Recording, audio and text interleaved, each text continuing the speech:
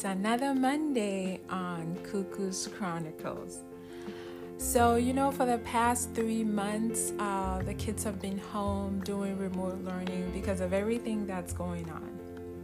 And now our dining table is a classroom and cafeteria.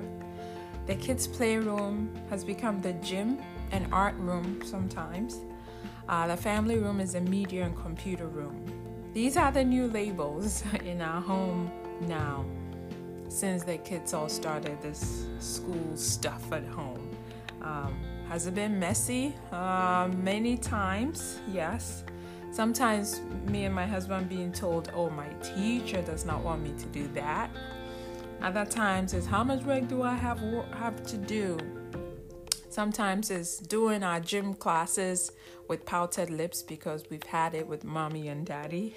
But you know what? This is what I've learned through it all.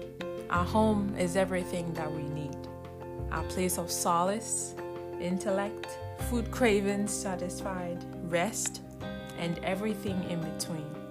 And as we're still somewhat in a little bit of downtime, I want you to make your home that place that you want it to be, that place that you long for every single day, and that place where at the end of the night you can sigh in relief that your home gave you all that you needed.